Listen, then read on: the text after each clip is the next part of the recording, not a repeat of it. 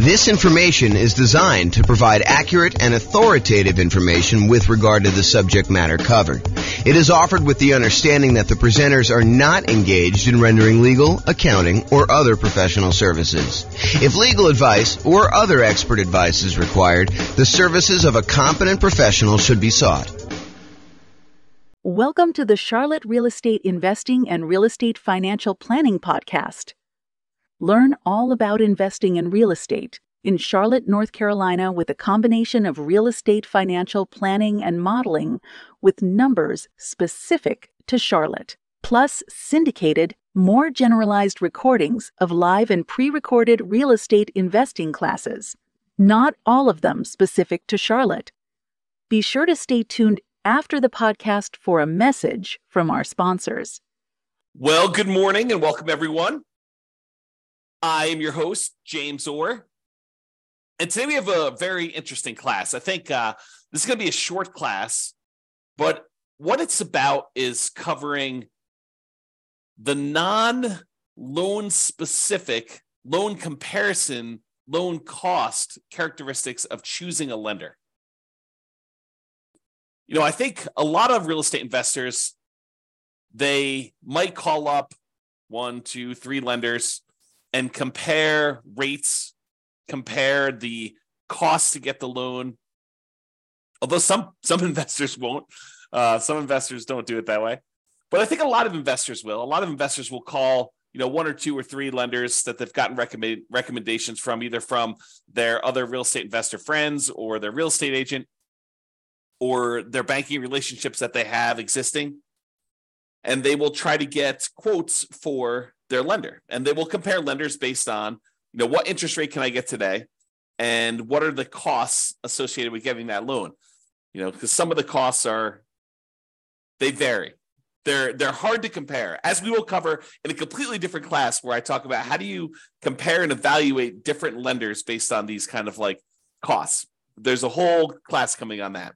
But today it's the opposite of that. It's not the opposite. It's a supplement to that. It is the kind of like non-monetary, non-direct loan comparison attributes for selecting a lender for real estate investors.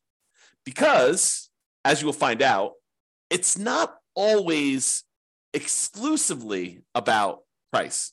It's not always exclusively about the interest rate. It's not always exclusively about the cost of the lender.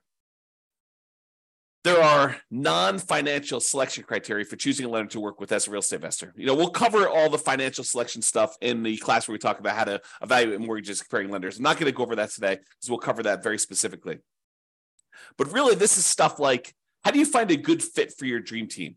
How do you find someone who understands and works with your goals, right? So you don't want to go out there and just choose a lender that has the absolute lowest price. If you need help with someone who's going to sit down with you and make a plan with you and help you understand what it's going to take for you to be able to buy 10 properties or 15 properties over the next whatever time period you're doing it. If you're doing Nomad, if you're trying to buy 10 properties, 1 per year, a lender who's going to sit down with you and work through that math and help you understand debt to income. And is this property going to help you get there, or is it going to really hurt you? Or is it going to limit your ability to buy the next property? Someone who really understands your situation and is willing to assist you as part of your dream team, part of your advisory council. If you think of this as running a real estate investing business, this is sort of like your board of directors, your set of advisors who is assisting you in doing that. So sometimes you'll have 3 lenders that you're considering, and they're all relatively close on price. Maybe they're off by, $500, $1,000, maybe $2,000. And, one of them is just far and away a much better team member. They want to see you be successful. They're like, hey, come on in. Let's go over all your numbers. Let's go over like a plan to get you where you want to be with, the 15 properties or the 20 properties or the 5 properties or 100 doors or whatever it is that you're trying to accomplish. They're on your side. They're part of your team. They want to help you succeed and understand what it's going to take for you to get there financially. You're not just guessing and researching online and trying to like figure out what applies to you and what doesn't apply to you. They're an expert in their getting loans and brokering loans, and they're going to assist you in understanding what you need to do that. And maybe they happen to be the cheapest one, but as you'll probably discover, I think this is just how it is, that they will probably not be the cheapest one. They'll be the one that's $1,000 more or $2,000 more. And then you got to decide, are you willing to pay a small premium in order to have a team member who is helping you achieve your overall goal and not just choose the cheapest one? And that's something you need to decide. But it's not always about price. It's not always about being the cheapest one. It's not always being about, the other thing. It's sometimes about the value you're getting for paying this person as part of your team. So I think one of the factors, one of the non-financial, non-monetary reasons for selecting a lender is, are they a good advisor as part of your team helping you achieve your specific goals? Do they have expertise in that? Are they willing to sit down with you? Are they willing to help you? Are they willing to work with you in order to achieve your goals? So that's one factor. Are they a good dream team member? Number two, overlays. So an overlay is an additional criteria, an additional restriction that lenders place on loan products that their company usually sells that is different than the baseline criteria. So for example, for doing a FHA loan, let's say the credit score typically for doing the FHA cuts off at 620. And I don't know that from memory. You'd have to go look it up. But let's say it does. Let's say it cuts off at 620. A single lender can choose to make their company safer, to make sure that the loans that they're underwriting perform a little bit better. They could say, our minimum credit score for doing an FHA loan is not 620. 620 is what FHA will accept, but we are going to require 640. They've added an additional overlay on top of the criteria that FHA has set, and that they're making it a little bit more conservative, a little stricter for you to get that loan. And so it's important for you to understand where certain lenders have applied these overlays, what overlays they have in place.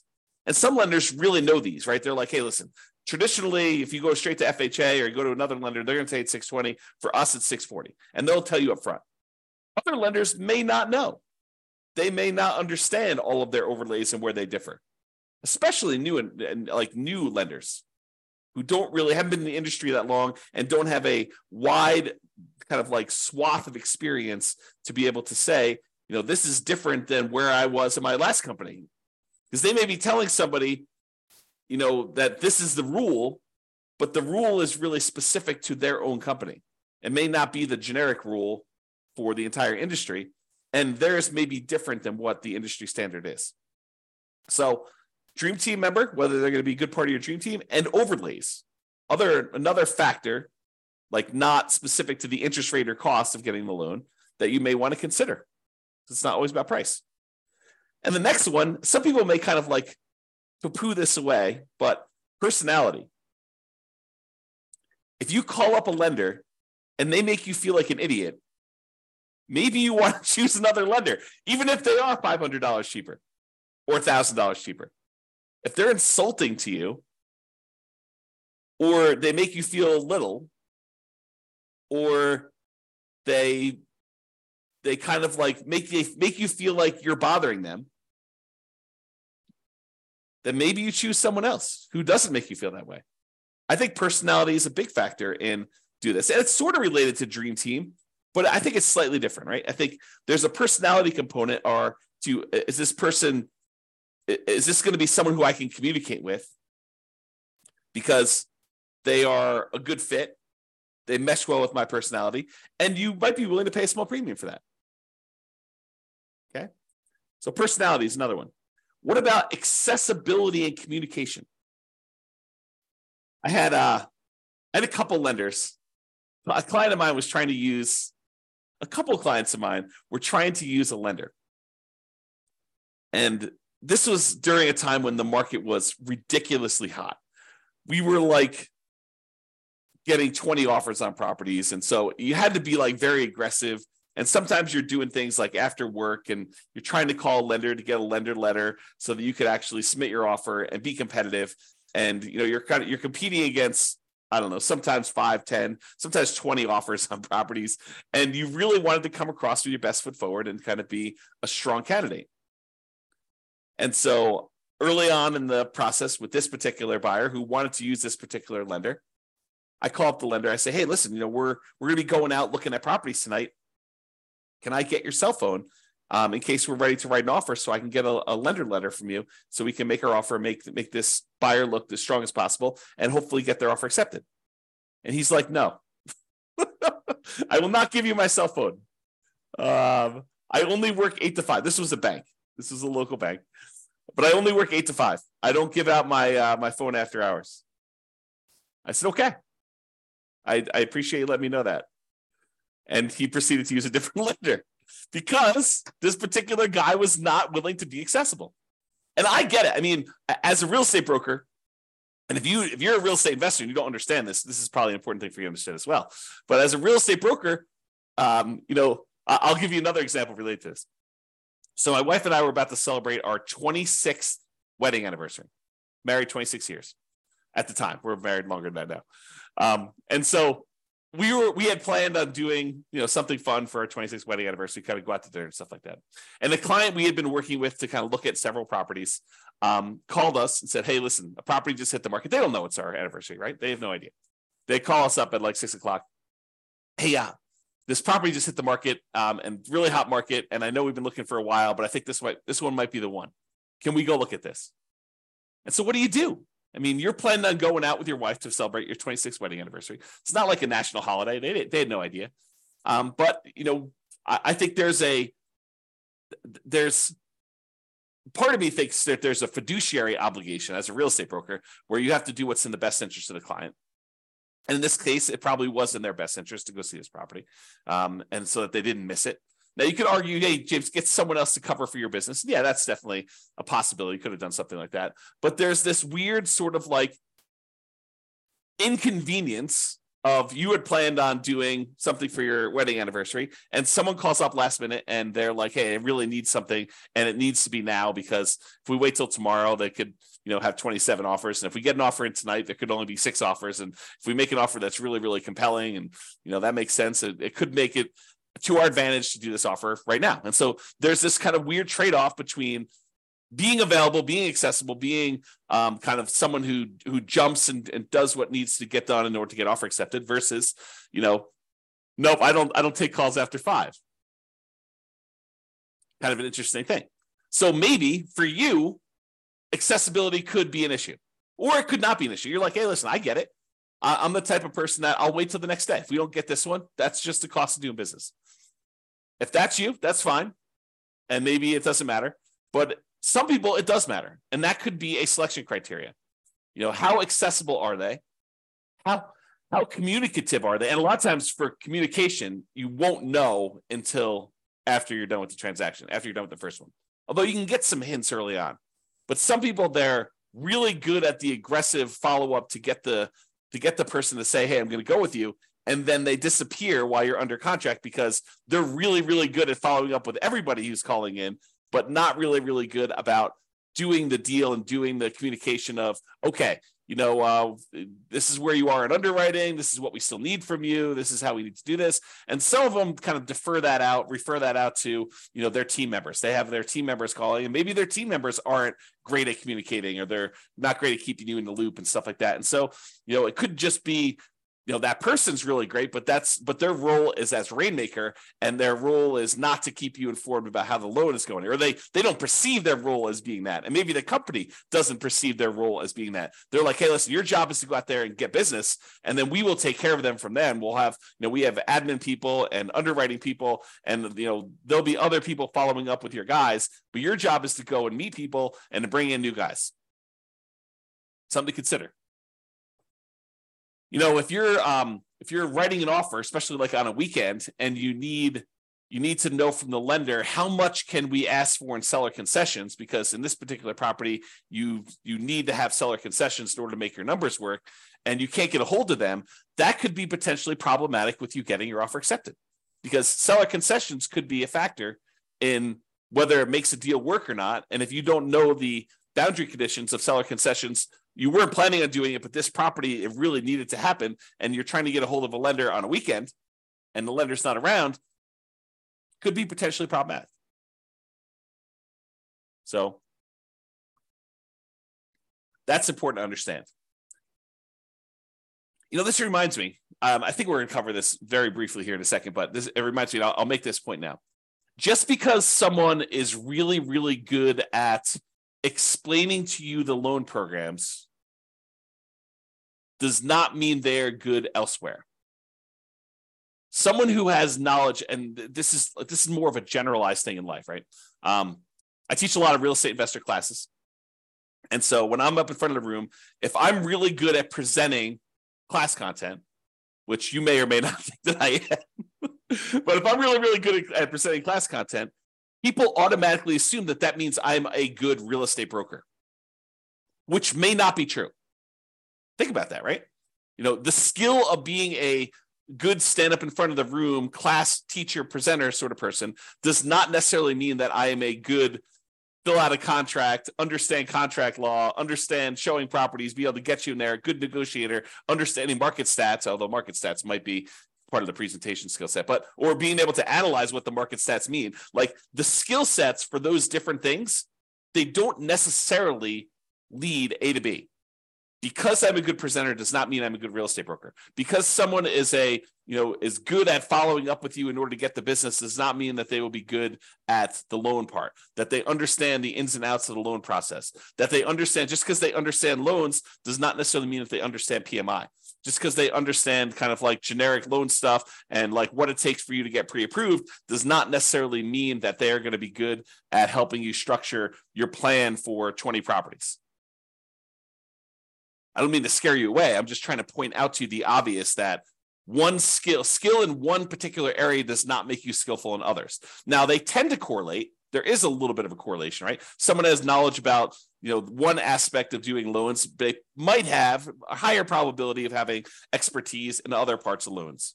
But use like a sports analogy. Just because someone is a good three-point shooter doesn't mean that they are necessarily, good at defending or good at layups, or just because someone is good at, getting rebounds does not necessarily mean that they're a good three-point shooter or a free throw shooter, right? The different skills. Think of it that way, okay? So accessibility, communication, and being available to do stuff. And then I have another point here about going above and beyond. So I had a client once where the lender required a second appraisal late in the game. Not the mortgage broker, but the person that they were brokering the loan to, the actual lender, the one that was going to provide the money. They were actually requiring late in the game a second appraisal. And I think part of it was because the first appraisal, there weren't a lot of really good comps, and they wanted a second opinion on this. And this was a really good client who had bought a lot of properties with me, and this particular lender was trying to make a good impression, and they really wanted future business from this particular person because they suspected, and they were right in suspecting, that this person was going to go on and do multiple loans in the future. And so there was going to be an extra, in this case, $2,000 cost to have this second appraisal done. And the mortgage broker ate that $2,000 cost. They paid it. Not the buyer, the lender, the broker, the mortgage broker themselves actually paid the $2,000 for the second appraisal. Now, if you're choosing the cheapest option, is the lender going to do that? Probably not. Probably not. Okay. So you probably don't get that with the cheapest lender. So that's something to consider. Now, it is important to understand this. Lender programs vary. Just because one lender you talk to says it can't be done, it doesn't necessarily mean that it can't be done universally. It may mean that they're not aware that it can be done or how to do it, or that there are options for doing it. It just means that that particular lender tells you, no, we can't do this. Different lenders have different loan programs, in case you did not know that. So not every lender has every loan program. Not every lender has certain loan programs that other lenders have. Different lenders look at things differently and may be willing to do something that other lenders won't. There are guidelines for qualifying for these loans, but sometimes interpreting those guidelines varies a little bit from lender to lender from time to time. There's some that are universally I would say that, like 99.9% of the guys, they're saying, yeah, this is how that goes. But there are occasionally somebody who interprets something differently. And it may be interpreted in your favor, or it may be interpreted not in your favor. And you may be required to go look for another lender, or you may be incentivized to use that lender repeatedly. Different lenders, as I pointed out, have different knowledge levels. Not every lender is an A+ lender. Not every lender is an F- lender. Just like there are good attorneys and bad attorneys, and good real estate agents and bad real estate agents, and good priests and bad priests, and good football players and bad football players, there's a range of skill levels out there, and you should realize that that does apply to lenders. Some of them really know their stuff and are awesome to work with. Some of them are brand new and they're super sincere and they really want to do a good job, but they just don't have the knowledge level yet. And you may be still willing to work with them and just kind of realize that they are new. And they may ultimately be amazing members of your team. Or they may not be. They may be out of the business in 3 months and, you're part of the wake of disaster that was left over, all the carnage from their 3 months in the business, right? You just don't know. So when I talk about lender programs in the future, and when I talk about all the different programs and stuff like that, what I'm talking about is primarily what most lenders will do. There probably are some loans that I'm not covering because I don't know much about them. Just like some lenders don't know about some loan programs. I have blind spots as well. Okay?